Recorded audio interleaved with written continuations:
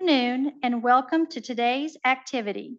There is no commercial support. The speakers and planners have disclosed no relevant financial relationships with any commercial interests. If you have a question for the presenter, please enter it in the Q&A bubble and we will ask at the end of the presentation. If you are in person today, you will receive a SurveyMonkey link after the activity. For those online, your link will be listed in the Zoom chat. And if you are viewing the recorded version, your evaluation link will be listed in the links icon at the bottom of the screen. It is my pleasure to introduce today's guest speaker, Dr. Christine Farag. Dr. Christine is a psychiatry resident at the Carley Foundation Hospital in Illinois. She attended the University of Pennsylvania, where she graduated on the Dean's List with a degree in cognitive neuroscience. She graduated from the University of Connecticut School of Medicine with professional honors in leadership and honors in psychiatry. After graduating from medical school, she worked for a year and a half in the Tibetan Autonomous region of China, where she trained in meditation practices while serving as a physician for the monastery. Dr. Farag has been published in multiple journals, including Neuropsychology, Cognitive Neuropsychology, Neurology, Cerebral Cortex, and the Journal of Complementary and Alternative Medicine. She has presented at several conferences, including the American Academy of Neurology, the annual meeting of Society for Neuroscience, the Psychiatry Network Women's Physician Conference, and the International Congress on Integrative Medicine and Health. This past year, she has presented psychiatry grand rounds at over 12 institutions and also presented a TED Talk on mindfulness. Dr. Christine currently has a YouTube channel where she leads meditation and mindfulness to support mental health. She is also certified in plant-based nutrition from eCornell and a registered yoga teacher. Join me in welcoming Dr. Christine. Thank you so much for that introduction. It's such a pleasure to be here. So today I'll be talking about mental wellness through mindful awareness, or mindful awareness for medical practice. So what will we be talking about today? We'll be talking about the principles and applications of mindful awareness. We'll discuss the neuroscience and the research behind mindfulness-based practices. We'll begin to cultivate awareness, acceptance, and non-judgment in working with our thoughts, feelings, and sensations. And we'll begin to recognize how mindfulness techniques can allow for a deeper well-being. And at the end, I'll provide methods that can increase our mindfulness in our daily life. So what is mindfulness? So if you look in the dictionary, it's technically the practice of maintaining a non-judgmental state of heightened or complete awareness of one's thoughts, emotions, or experiences on a moment-to-moment basis. Creswell, a neuroscientist, describes it as a process of openly attending with awareness to one's present moment experiences. And in the literature, it has multiple uses in medicine, including PTSD, substance use, anxiety and depression, chronic pain, irritable bowel syndrome, fibromyalgia, and CHF. So looking into the history of mindfulness, it goes back all the way 2,500 years ago, and it started with Buddhist Vipassana. And Vipassana is actually a Sanskrit term that means insight. So it's a technique for developing insight. And it's one specific meditation technique. And that actually was the basis for my training in Buddhist Vipassana meditation, knowing that it was one of the oldest techniques. In the mid-20th century, that's where the formal research into the behavioral outcomes of meditation actually began to be looked into. In the 60s, Eastern philosophy and meditation were popularized in Western culture, and it became the boom of transcendental meditation. 1979 was really a great time for the the establishment of meditation in our Western culture and in our medical culture, because Jon Kabat-Zinn brought mindfulness-based stress reduction to the West at UMass. And in the 21st century, we now see mindfulness in healthcare, in education, in research, and in the military. So what is mindfulness, right? Like, what is this term? And it's often associated with many different things. And if you look at this collage here, these are terms that are often associated with mindfulness. And some of these terms include letting go, awareness, patience, acceptance, beginner's mind, loving presence, clarity, inquiry, even humor, self-reliance, and other terms, yoga, CBT, DBT, ACT, mindfulness-based stress reduction, even relaxation, grounding techniques, and concentration, deep breathing, emptying the mind. So there are so many terms that we correlate with mindfulness. So what's the neuroscience behind mindfulness? So mindfulness meditation has been shown in the literature and through Creswell and Tang studies to activate a distributed network. It's shown to activate the insula, the putamen, the somatosensory cortex, portions of the anterior cingulate, as well as the prefrontal cortex. It causes structural alterations, including increased gray matter density in the hippocampus, as well as cortical thickening longer term. And we can see these areas highlighted here. There's also been shown changes in the actual functional connectivity. So there's been shown an increase in the dorsolateral prefrontal cortex, which we know is associated with our motivation and our executive function, to the default mode network.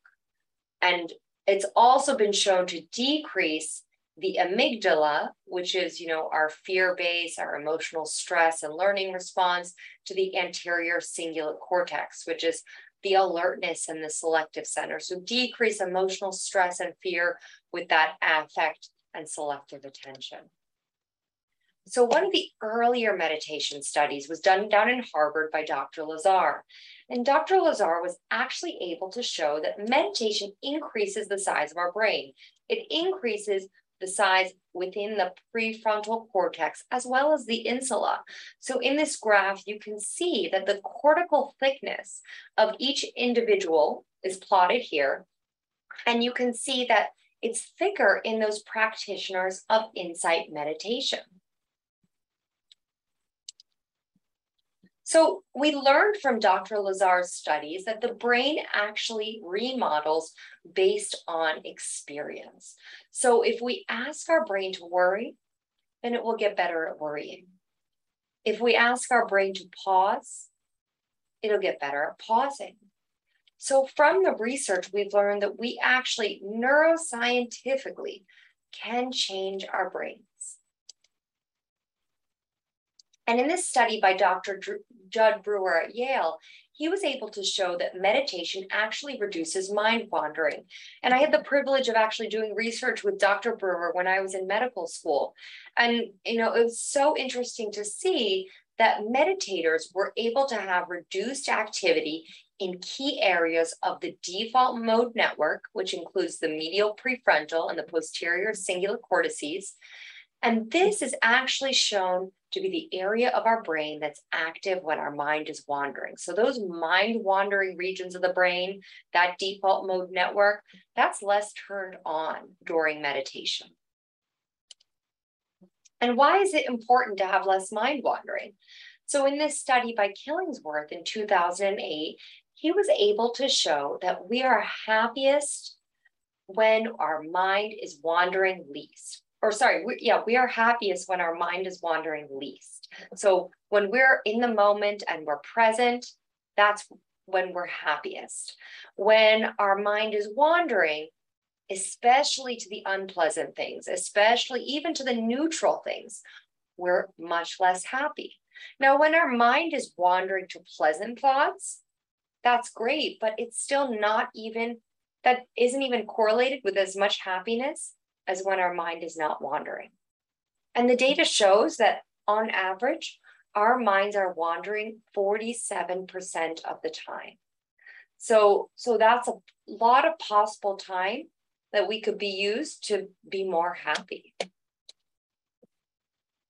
And in this study, Wilson 2014, he showed the challenges of the disengaged mind. So the challenges of having a wandering mind. And he found that some people would rather have electric shocks than be left alone with a wandering mind. So this just shows why people are motivated to have better control of their thoughts and to have, better insight into how to motivate their mind through meditation techniques. And so we've seen a real boom in interest in mindfulness and a real boom in the interest in the actual literature and research behind mindfulness. And the majority of this research has actually been in psychology. This is data from 2016 to 2021, and we've seen 45.2% of the publications of mindfulness in psychology, 21.4% of the publications in literature has been in psychiatry. So psychiatry has been the second largest modality that's been researching mindfulness. And the third largest group is the neurosciences and neurology with 7.1% of the data. And we see an exponential increase here in the number of publications in mindfulness over time. And initially, most of the literature was based on cross-sectional studies studying novices versus expert meditators. But now we're really looking into the longitudinal effect of mindfulness. We see various control interventions. So the meditators versus various treatment as usual or weightless controls. We've been measuring mindfulness against stress management education, mindfulness versus relaxation training, and even mindfulness versus a health enhancement program, which is an 8-week health education and relaxation program. So what is the mechanism of action of mindfulness? So we've seen the neurological correlates and the neurological basis of mindfulness, but the actual biological correlates of mindfulness in this research in 2013 and 2016 have shown an actual decrease in inflammatory markers CRP, a decrease in IL-6, and a decrease in cortisol. So a decrease in our pro-inflammatory signals. We've seen an increase in our anti-inflammatory signals. We've seen it influence the stress response pathway. And this is kind of the buzz. This is what you hear this is more broadly known that it can affect the autonomic nervous system and the hypothalamic pituitary axis, increasing our parasympathetic response and helping us to regulate that fight or flight sympathetic response. There's even shown to be possible gene expression modulation at the levels of NFK beta and actual increase in anti-inflammatory signaling. And this has been shown decreased inflammation affecting, causing decreased MRI activity, and the increase in IGF-1 and increase in BDNF has been shown to cause increased gray matter, causing increased cognition and decreased fatigue. So there's actually documented mechanism of action in the literature. And this is more the psychological mechanism of action. Dr. Vago at Harvard has discussed the improved behavioral measures of sustained attention, working memory, and problem solving. His particular Harvard literature has shown that it's allowed for a more open and accepting attitude towards experiencing. And he calls this, the metacognitive awareness, which actually helps in emotional regulation. The thought of decentering, which is having an objective third-person stance, kind of what we see in therapy, having a therapist there, an objective stance. Well, one can actually have that for themselves and, become their own therapist. a reduction in self-reported measures of negative affect, rumination, and less dysfunction and narration. So mindfulness-based stress reduction, which I mentioned before, what is that? So this is actually an 8-week meditation training program. And it was one of the first formal training programs developed to help people establish their own mindfulness and meditation practice. And it was developed in 1969, first brought to the University of Massachusetts by Jon Kabat-Zinn, allowing for weekly classes, daily audio guided home practice, and even a day-long retreat. And it taught one to apply mindfulness to daily life, including dealing with stress. It was initially geared for treating chronic pain in the 80s, but later it was broadened to show that really meditation is a tool to help one cultivate awareness.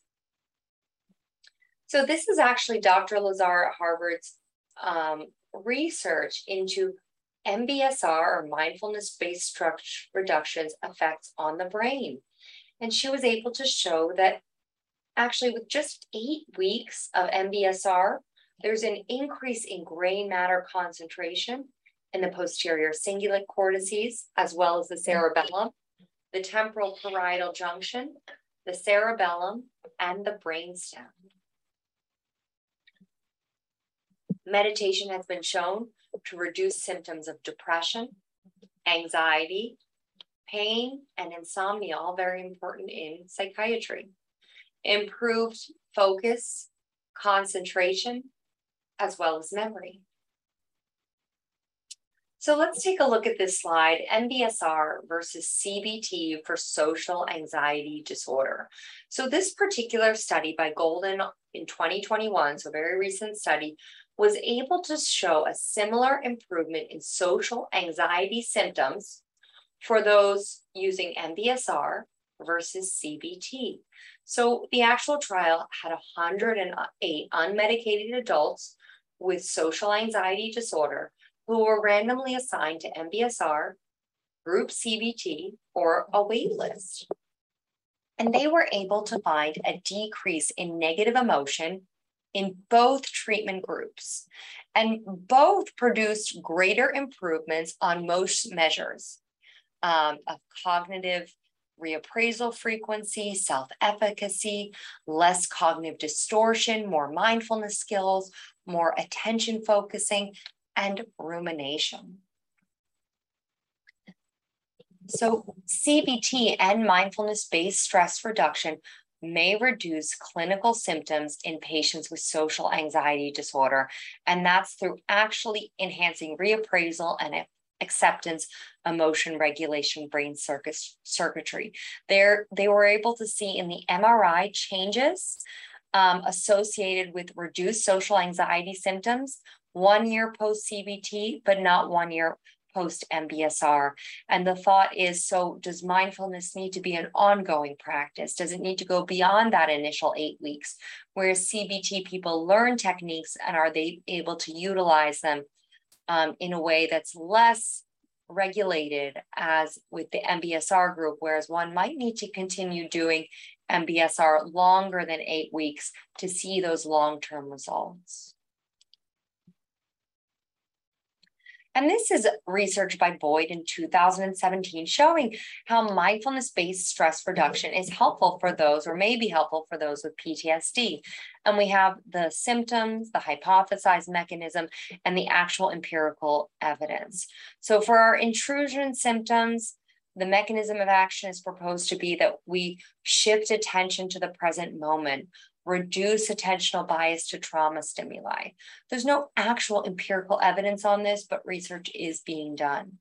For the avoidance, which is associated with PTSD, mindfulness-based stress reduction is thought to increase openness to experience and allow for more willingness to approach fearful stimuli.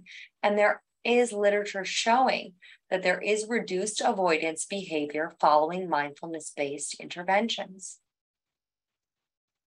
There's alterations in cognition and mood with PTSD. So mindfulness-based stress reduction is thought to allow for more non-judgmental acceptance of one's trauma. And there is actually research showing that there's increase in self-compassion driving change in PTSD symptoms, also showing a reduction in self-blame following mindfulness-based cognitive therapy. PTSD is known to show alterations in arousal and reactivity with hypervigilance, but mindfulness-based stress reduction is shown to reduce attentional bias to trauma. So one has a greater ability to actually stay in the present moment. And there is empirical evidence showing that non-reactivity and acting with awareness is associated with reduced hyperarousal symptoms.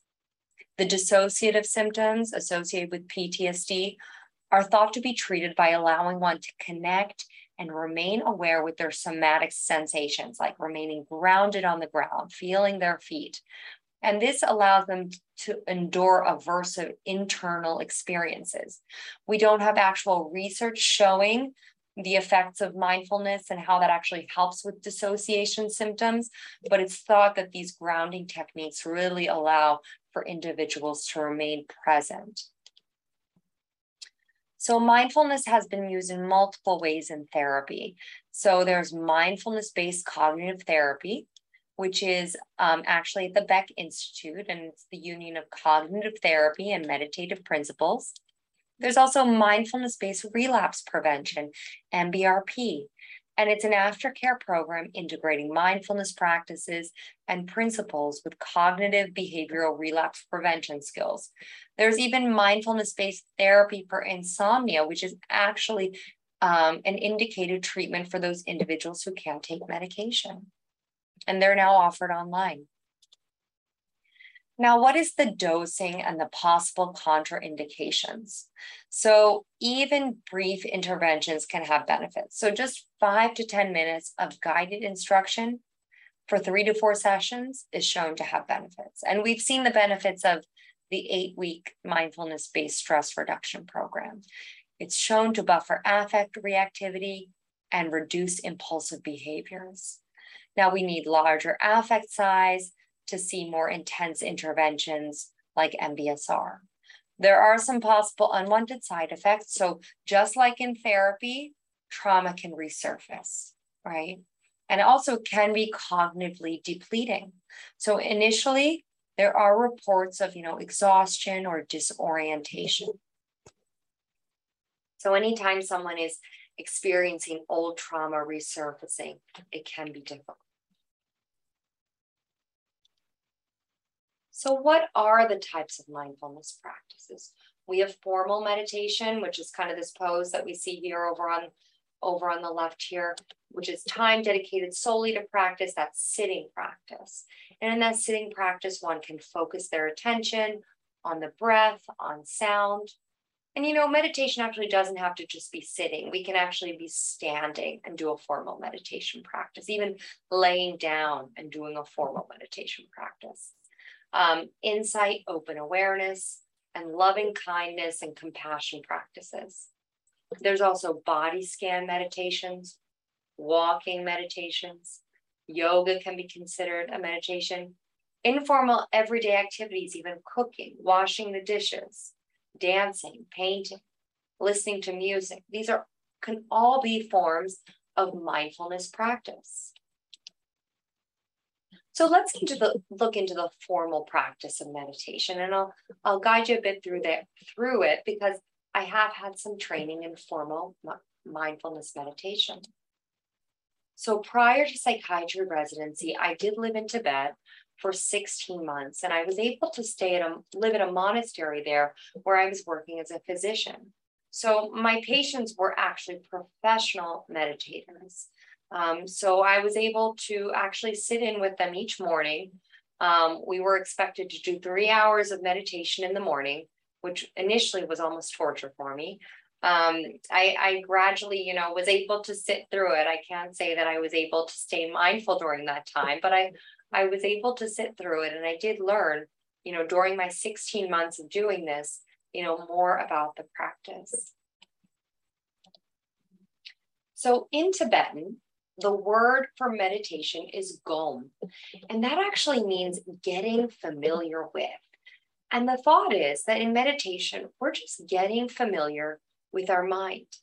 We're getting to know our mind, kind of looking at it, examining it, what's going on, so that when thoughts arise, we say, oh, hey, I know that thought.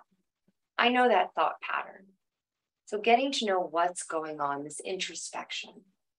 And by practicing meditation, by examining our mind and kind of getting familiar with our mind, we get used to staying present. We get less blown off by the thoughts that are passing by, since we're used to those thoughts.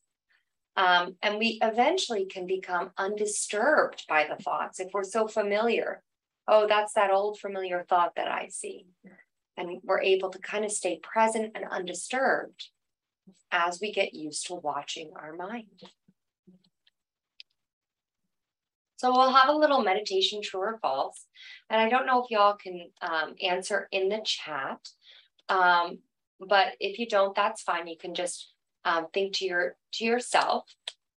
If I am meditating correctly, my mind will be blank. Is that a true or is that false? And I'll give you some time to think about that.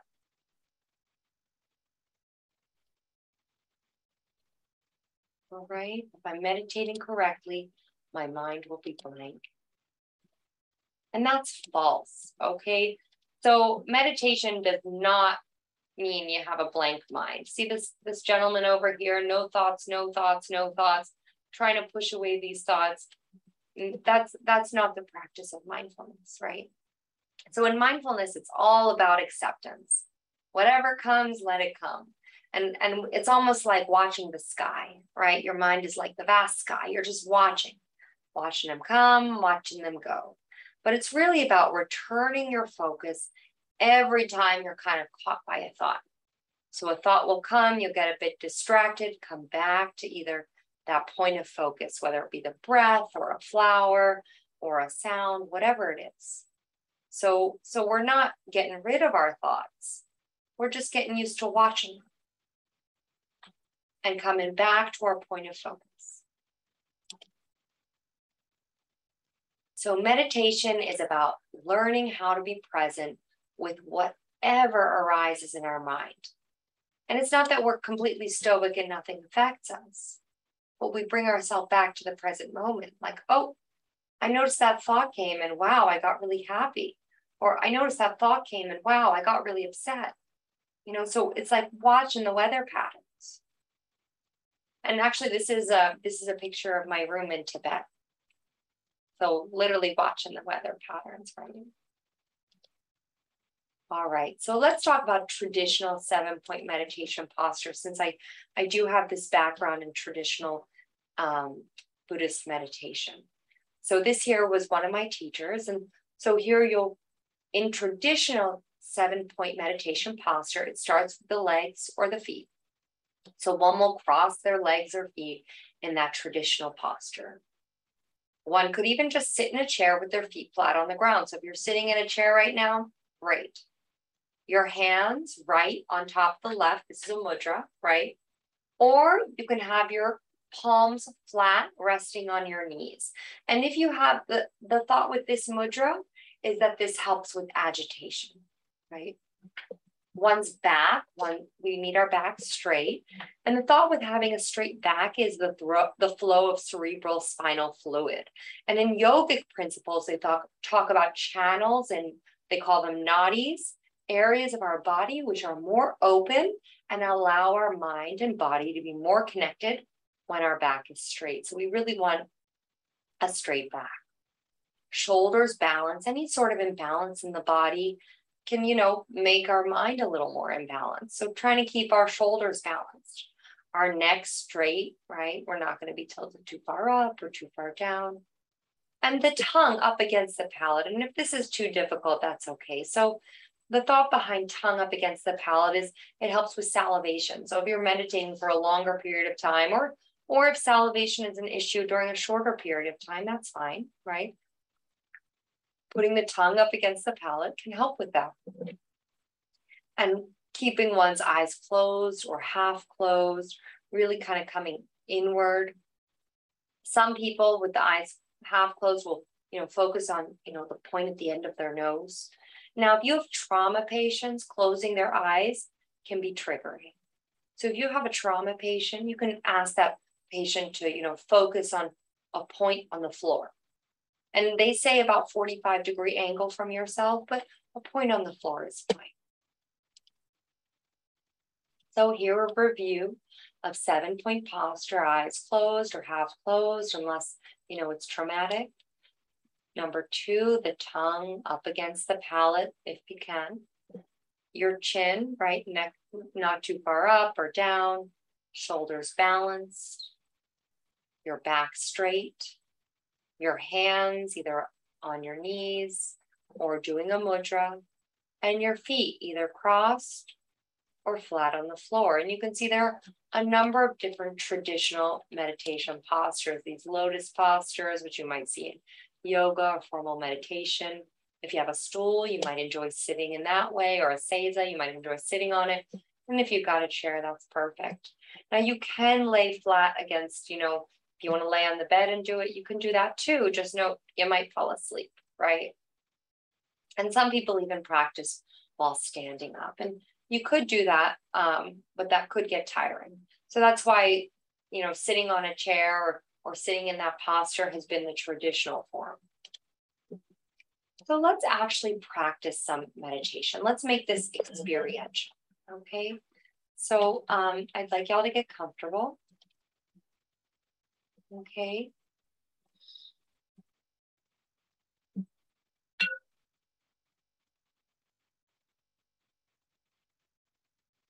So please rest your feet flat on the ground and keep your spine straight. Don't worry too much about being perfect.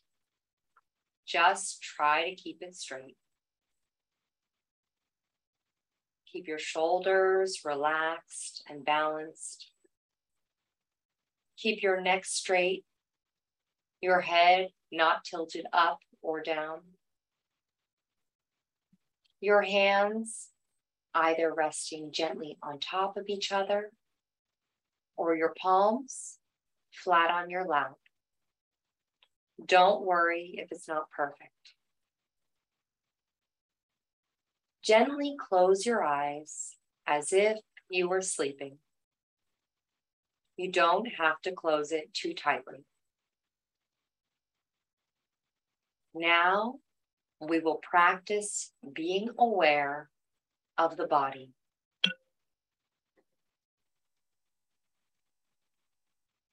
Relax the muscles in your body. Relax the muscles in your head, forehead, face, ears, cheeks, jaw, upper body, arms, hands, lower body, legs, and feet.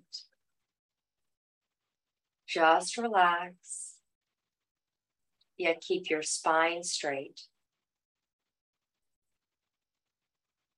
You can make sure that the weight of your head is resting on your neck.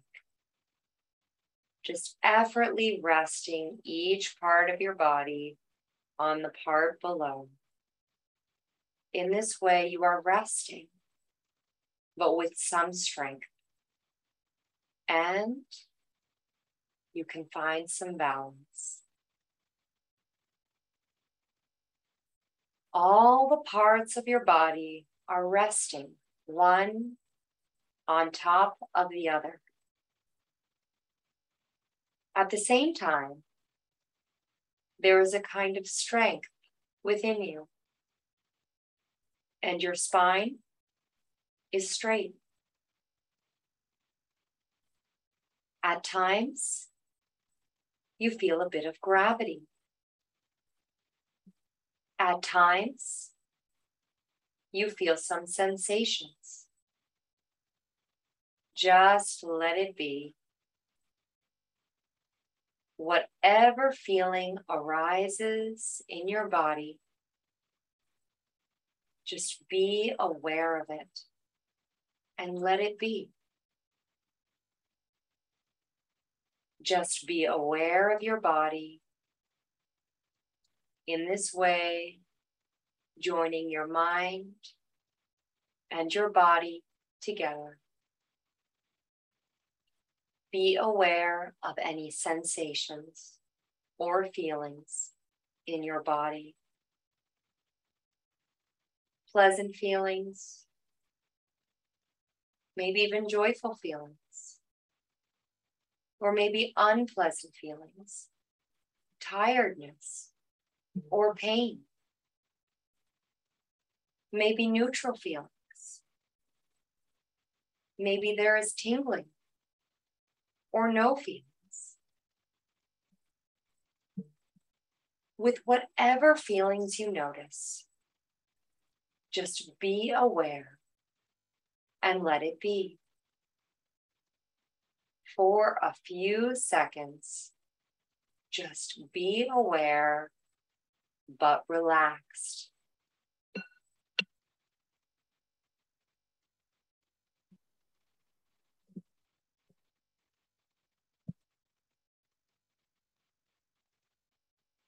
Now we will practice being aware of our surroundings. Now you can expand your awareness outside your body. Be aware of what surrounds you. Maybe there are sounds, smells, or sensations. The feeling of your shoes, the feeling of the chair, the room temperature, maybe a bit hot, maybe a bit cold, maybe noises from another area, some movement or chatter, anything. Just be aware. Just know. Just recognize there is sound. And so your awareness becomes more open and more vast. Stay there. Be aware of any phenomena for a few seconds.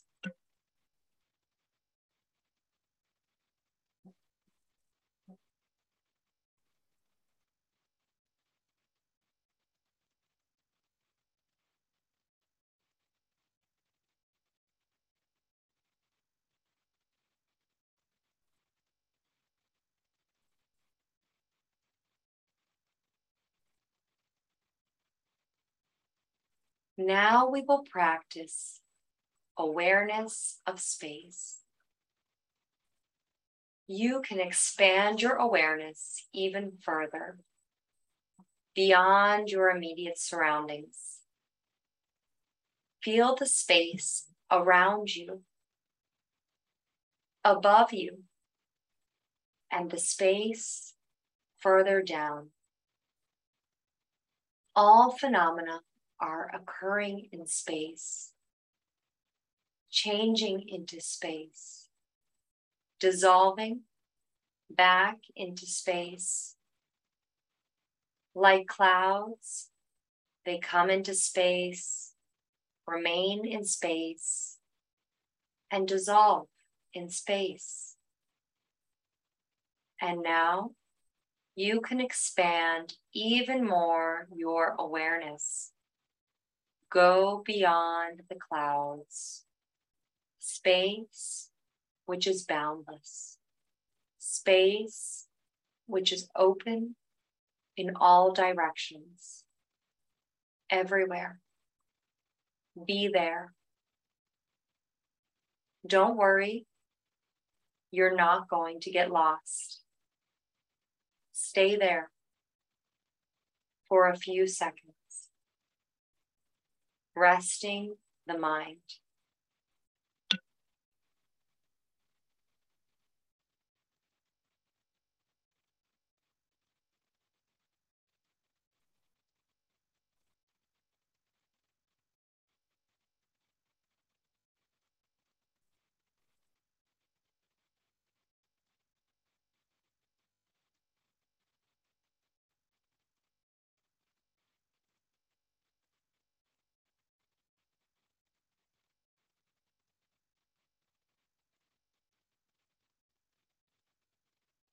Rest your mind, not only your body. How do we rest the mind? Think of the way you feel after exercising, maybe jogging or a brisk walk or hiking, a few minutes or even hours.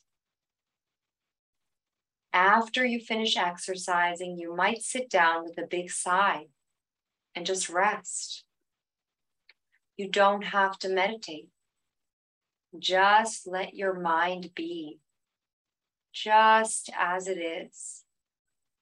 And the body also. Just rest for a few seconds. Maybe you feel like there are so many thoughts, so many emotions occurring in my mind. What should I do with all these emotions and all these thoughts? Same as before. Just be aware. If there are thoughts and emotions, just be aware of the thoughts and emotions. Just be aware and let it be. Same as being aware of your body, aware of sounds and sensations. Be aware of your thoughts and emotions. Let them come, let them go. Just be aware for a few seconds.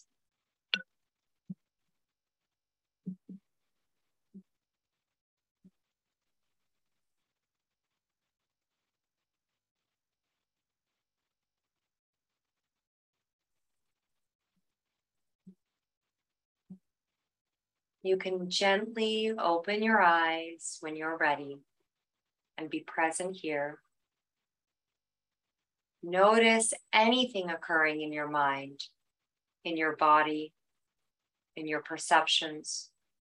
We can practice just being aware and letting it be.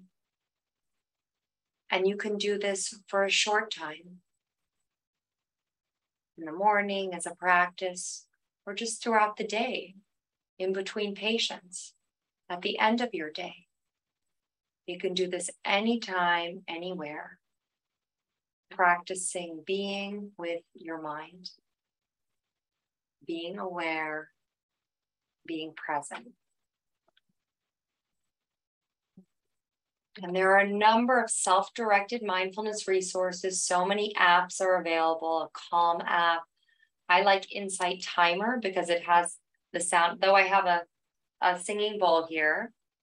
There's on the app, they have a sound that's just like a singing bell. And then you can see how many other people were meditating around the world at the same time as you. There's also Headspace, there's Stop, Breathe, and Think app. So there are a number of apps, and there's a guide to which meditation app is right for you, and I can send that along, where you can see, if you've tried it before, or, do you want a specific instructor, or do you need, certain things. So there is a guide for finding the right app if you need it. And there are so many books on meditation. So Jon Kabat-Zinn, founder of MBSR, has so many books: mindfulness meditation for everyday life, mindfulness for beginners, arriving at your own door. Dr. Sharon Salzberg has brought Eastern philosophy to the West, as is Jack Kornfield. Pema Chodron, How to Meditate, a fantastic book.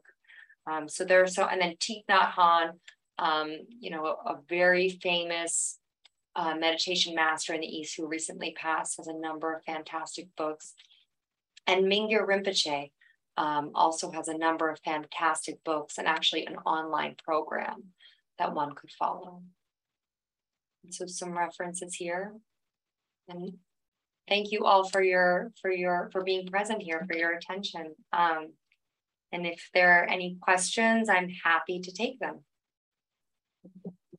Thank you, Dr. Christine. We're going to take questions in the room here for just a second if we have any, and then I will check the Q&A chat. Okay, great. Thank you. Susan has the microphone if anybody has Any questions from anybody? question, comments. We have a question here. Uh-huh.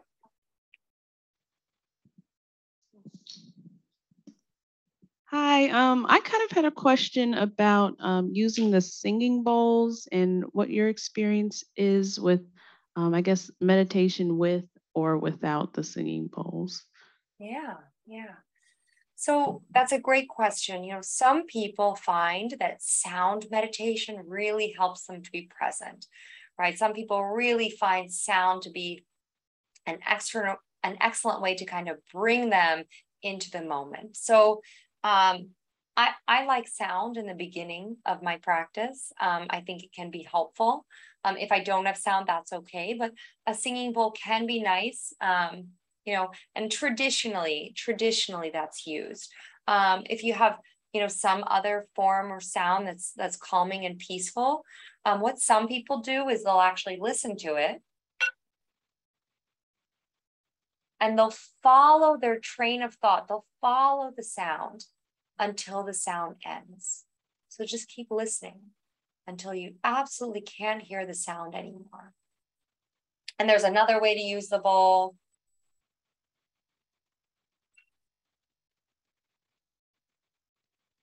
And they can follow the sound that way. So this could be nice if you were like leading a session with a patient, or you know, it can be helpful to have that to kind of ground people in the present. But if you don't have it, some people, you know, you can just focus on your breath or focus on a flower. It's just another tool. I hope that was helpful. Yes, thank you. Mm-hmm. Okay, any other questions or comments in the room? Oh, Holly's got one too.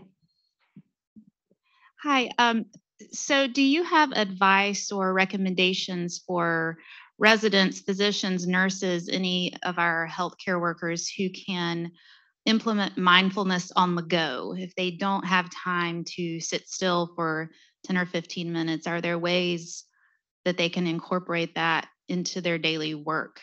Yeah, that's a great question. I would say your breath is such a powerful tool, right? If you're finding I'm feeling stressed, I'm feeling overwhelmed, or, you know, I need that pause for myself, you know, that deep inhale all the way into your abdomen and that exhale all the way out. If you can do 3 of those, fantastic. If you can do 5 of those, awesome.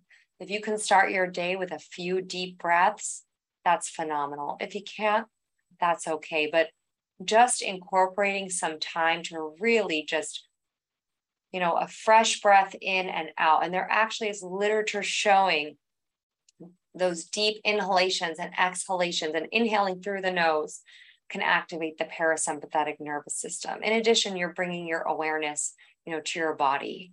And it doesn't require any tools or fancy anything. You always have that breath. So you can always take that moment for yourself. I hope that was helpful. Yes, thank you. Mm-hmm. Dr. Prasad? Hi, great talk. I just had a quick question. We had a session on biofeedback yesterday, and in this world of instant gratification need, how would you compare this to biofeedback? So I don't know enough about biofeedback itself, but from what I've read about it, because I haven't experienced it myself, that's awesome that you were able to experience it. So actually, could you remind me biofeedback, like the mechanism that's behind it? Well, I hope Dr. Wickner is online too. He's the one who took the class. Okay. But basically, the idea is visual imagery, either good or bad. And based on what you're imagining and going through, you can physically see how your pulse and your EEG and your heart rate is going. And then as you calm down, you can see the response on the physiologic vitals. Oh, that's wonderful. That's wonderful. Okay. So with meditation, with mindfulness, the idea is even as you're watching your thoughts, right? Maybe you'll feel your heart beating. You'll feel it beating faster or slower. You'll feel yourself calming down. You might not have an EEG. You might not have a pulse monitor, but being connected to your body, and sensing and noticing, oh, when I see that image, my heart is racing. Wow, feel my heart racing, right? So we don't have that actual, that scientific, visualization or image in front of us, but I guess we become our own monitor in meditation and kind of this objective observance of it.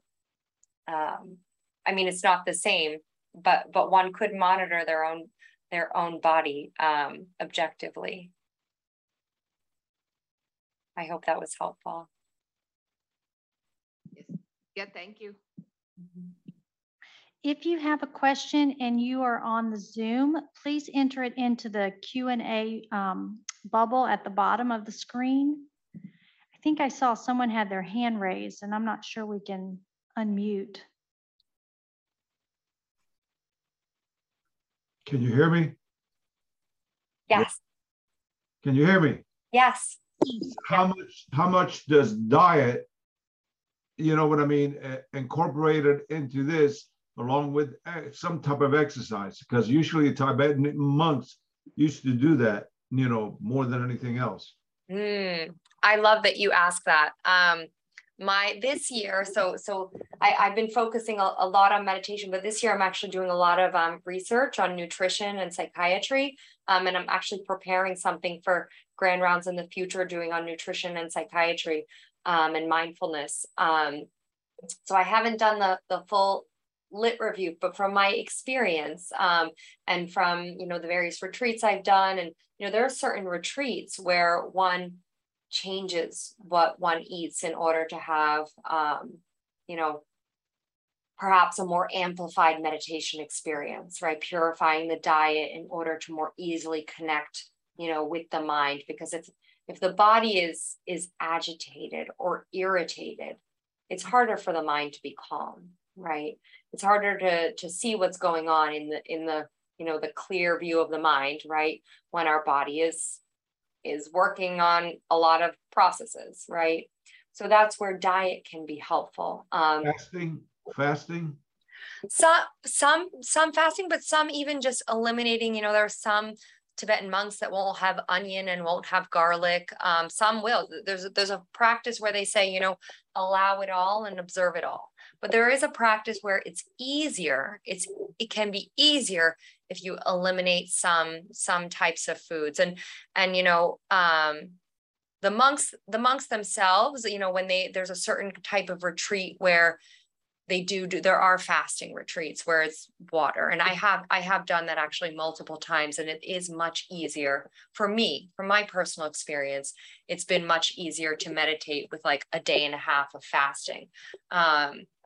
But, that's not for everyone, and medically, can everyone do that? But I think, having nutritious foods that support our body and nourish our body without adding toxins makes it easier to care for our mind when we're not so busy worrying about our body. I highly recommend a guy by the name of Dr. If you can write this down, Dr. Eric Berg, B-E-R-G. Okay. He's found in YouTube. Look Okay. up Dr. Eric Berg. Uh-huh. It's going to be a new universe for you. All right. All right. Thank you. Okay, it looks like we have a question in the chat here from Dr. Vicnair. Any recommendations on how to initiate mindfulness with patients who have ADHD, especially with their struggle with prolonged attention, and any apps that you could recommend? Okay. So I have patients actually that like the Calm app. Headspace is very popular. I had said I like Insight Timer. There's a newer app that I haven't tried that's called Buddhify. And so, but I have had patients like the Calm app. I think maybe it's an easier app. I haven't personally used it, but it seems to be quite popular. As for patients with ADHD, once again, it's really personal, but reminding them that meditation and mindfulness does not have to mean stillness. You know, it could be dancing and movement. It could be jogging. Their mindfulness practice could be, I'm going to notice my mind while I'm on the treadmill walking, or being outside, though, is phenomenal. So walking outside, you know, being in nature. What am I noticing? What am I smelling? What am I, you know, what's in, you know, what am I seeing? So really incorporating their senses, because they don't have to sit there and, you know, be still to practice mindfulness. So if it's easier for them to be mindful while they're on a walk, or while they're in a spin class, or while they're dancing or painting or drawing, that's great. Just notice what's going on in my body and mind while I'm doing this activity that I enjoy, and just noticing without judgment. And that can be helpful, you know, not limiting them to a certain posture. I hope I answered the question. Excellent. I know just even sitting here for the few minutes, I have a hard time sitting still. So I'm glad that Dr. Vicnair asked that question. Mm-hmm. Any other questions or comments for Dr. Christine? All right. Thank you, Dr. Christine. This was a great presentation. Oh, you're welcome. It was a pleasure. And best wishes. Thanks. Thank you. Okay, take care.